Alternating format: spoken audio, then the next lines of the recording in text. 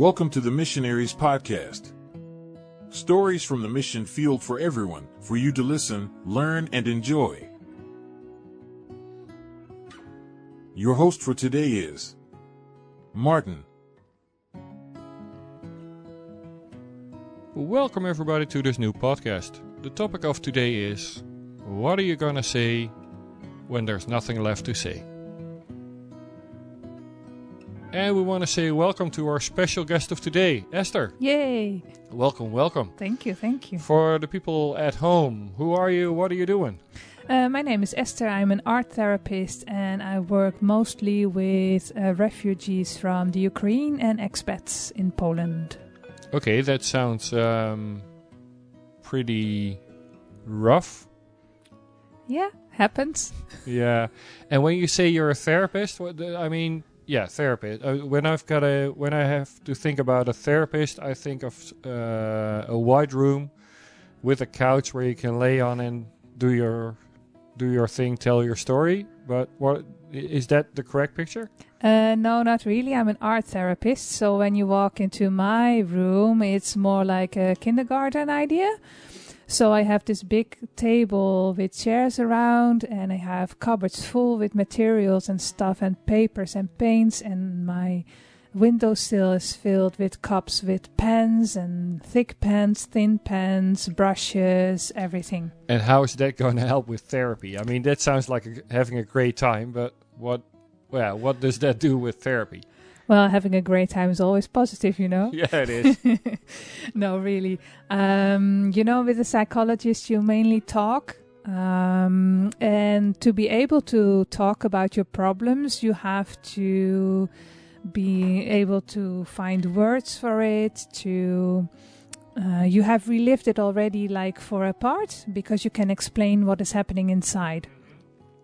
When you have not done that yet, it's very hard to find the right words. So what we use is art. It's the other side of the brain where your creativity lies, and that part is very closely connected to your feelings. So when you use art, you draw into these feelings, and when you have made the art piece, then you start looking at the piece and you will find words to express what's happening inside. So it's a tool we use to get there. Okay, so it sounds like that you're using art as a way to open up the door so that they can finally start to talk about their feelings and express it a little bit more. Yes, yeah, true. Okay, that sounds very interesting. That's better than all the psychiatrists that I had. They only talked and that didn't work. Okay, well, that sounds pretty interesting. The topic of today is, what are you going to say when you've got nothing left to say? Yes. You said that you were working with expats, refugees. Well, in all honesty, as an expat in a different country, you can be very lonely. Mm-hmm. And there's no way that you can go back to your mom and dad, since they're probably at the other side of the world. And although you can give them a call, well, it's different, I guess. But if you're a refugee, things are even worse. So I guess the stories that you hear are, well, not the best, to say the least. That's true. Yeah. Can you give me an example? I mean, what are the stories that you hear? The stories are quite different, but all as horrible as can be. Imagine you fled the war, you live in Poland, your husband is still in the Ukraine, he is fighting. You have two sons, one was studying in Poland, so you're with him, the other son is in the war. You have no idea what's happening with them. You mean they don't even know if their partner's still alive, or? Yeah, because you have the news. They follow the news on their phones, like there's rockets falling in the city. They don't know where they fall, so they try to contact their family. But as there is no electricity, there is no internet, so often they cannot reach the ones that are close to them. Which also means that they don't know what's happening. It sounds pretty terrible, to be honest. Yeah, it's a very high stress level. Yeah. Yeah, and in all honesty, I mean, what do you say? I mean, I can't imagine how it is to not know if your partner is still around, if he's still alive. I mean, what do you say as a therapist? Yeah, well, that's a very hard one. Like, normally you hear people say, like, oh, in time it will be okay. And that's the worst thing someone can say, because you don't know if it will be okay or not. It's a very big question mark. The first thing I do when I get them in therapy is let them talk, because often I am the first person that they are even talking with, which was for me quite surprising at first, because I thought, well, they come with a group, so they know people from their country who are in the same situation, and they talk together, so they understand what they are going through. But surprisingly, they don't talk together because they feel, I don't want to share my problems with you because you have already big problems yourself. So I don't want to burden you with what's hurting me. It sounds very lonely, to be honest. So they see each other every day. Yes. But for one or the other reason, yeah, it sounds pretty lonely. For an example, if you want to see how it works, I heard of two women, two friends. They fled the Ukraine with their sons. So one has one son, the other has two, a son and a daughter. They live together in a one-room apartment, and the mothers go by turn into the bathroom to have a big cry. And when they finish crying, they come out of the bathroom, and then the next one has a turn. Yeah, that's loneliness on steroids, I guess. Yes, and that's a very big issue. Also for expats, it's a different situation because they didn't fled their home, but they also are alone here in another culture, in another city, in another country, with no loved ones around them. So also for them, loneliness is quite a big issue. And you say that, yeah, I agree with that. The worst thing that you can say is hang in there, you'll be okay, or give it time, you'll be okay, since you don't know if it will be okay. Mm-hmm. So what do you say if you can't say hang in there or give it time?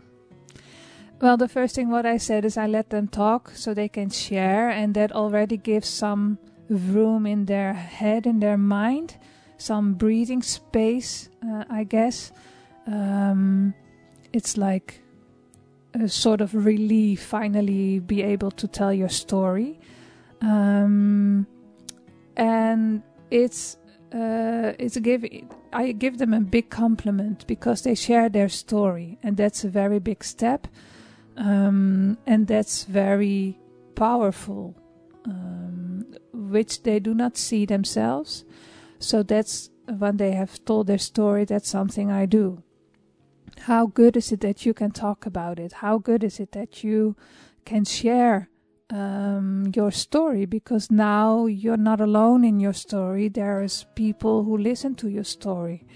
So you're not alone anymore. And another step is that, God is always here. It doesn't mean that the situation will change. It doesn't mean that the situation is easier. But you are not alone in it. There is a God, there is a plan, there is a pain that is felt, and it is allowed to be there, but live through it with God. And when you say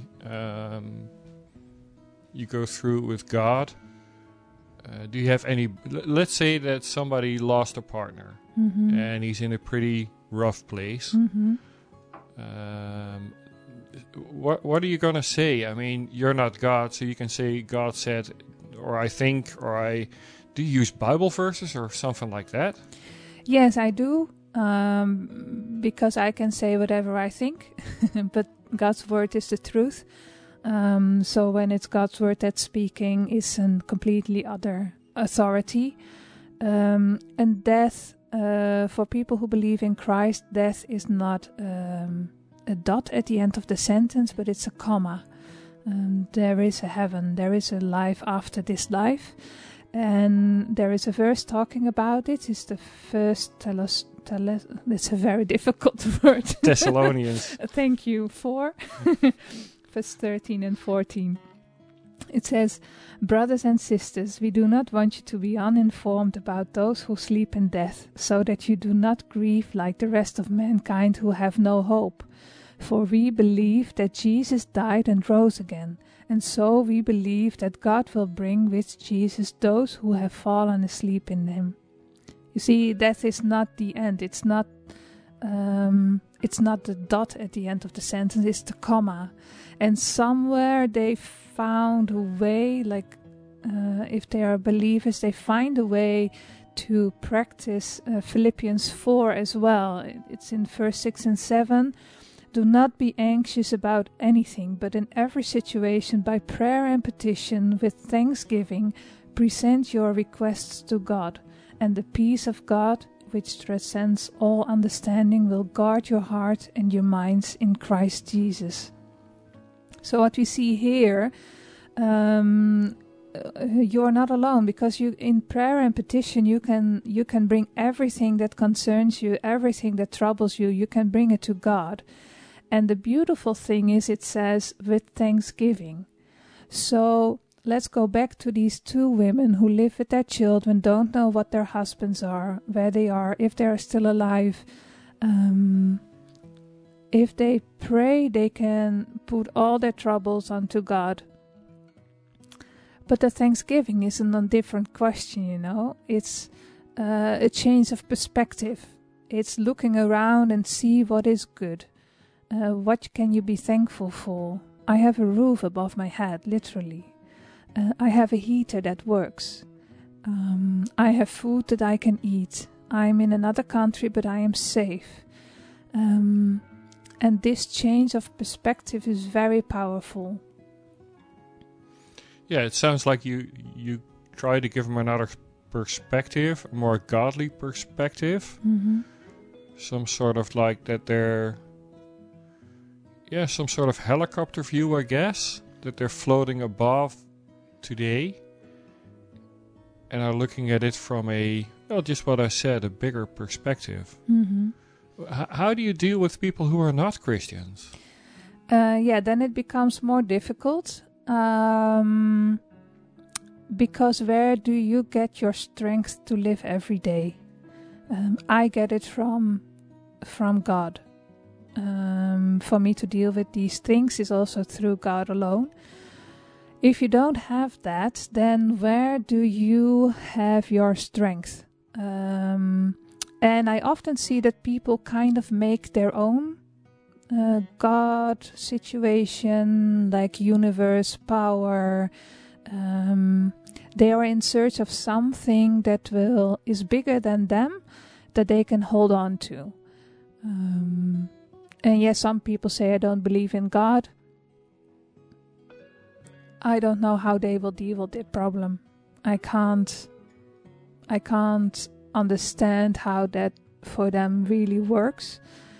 And I see them struggle as well, because getting a different perspective is then quite hard, actually. And talking about a different perspective, I mean, you hear their stories. How do you deal with it as a therapist? Yeah, I hear a lot of bad stories, true. But also for me, it's about this perspective.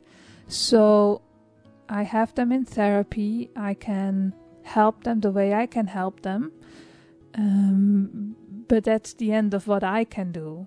And I know that there is a God who will keep on that work, or already started that work before I came even in the picture. So I am this little piece of the puzzle in their lives. And I trust in that. I trust that God picks them up, that God will show them who He is, also in these horrible times, in difficult times. And I take them in my hands in the therapy, and in the end of the therapy, I put them back in God's hands. That's the only way I can cope.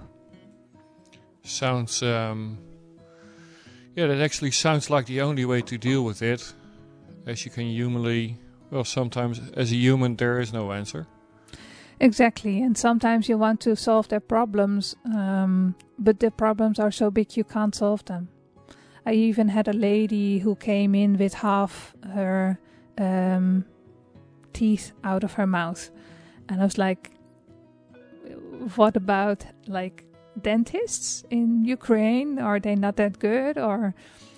But the problem was she was working with a dentist to get prosthesis for all her bad teeth. And she was in the process of that. They took all the bad teeth out. The mouth was healed, and at the moment that they were going to make like this, I don't know how it's called in English, they make this stuff in your mouth to see where the holes are, and they can make the new teeth around like it. Plaster cast. Yeah, exactly. But then at that moment the war started and the dentist fled out of the country. Man. And the dentist in this country is more expensive and they don't have access to their money. So she walks around with a half mouthful of teeth.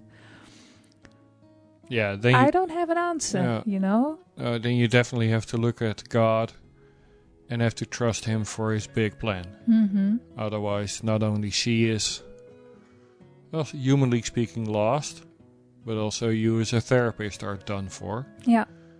And this is a practical situation, you know, but there is still like Christmas. My one son is here, one son is in the Ukraine. We want to celebrate Christmas together, but we can't. It's a very small thing, but it's so big. Yeah, and then it's good to know that God is bigger. Yeah, and definitely. That we can trust him on his big plan, and that in the end it's his plan. And that's it actually. And that gives us rest every single day of the week. And with that comes the end of this podcast. We want to thank you for listening. Please do like, subscribe, follow, or whatever. And hope to talk to you soon. God bless.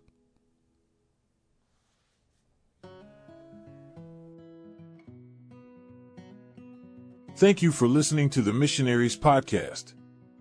For more information about this podcast and how you can help us, visit www.emmy.pl. God bless, and keep up the great work for His glory.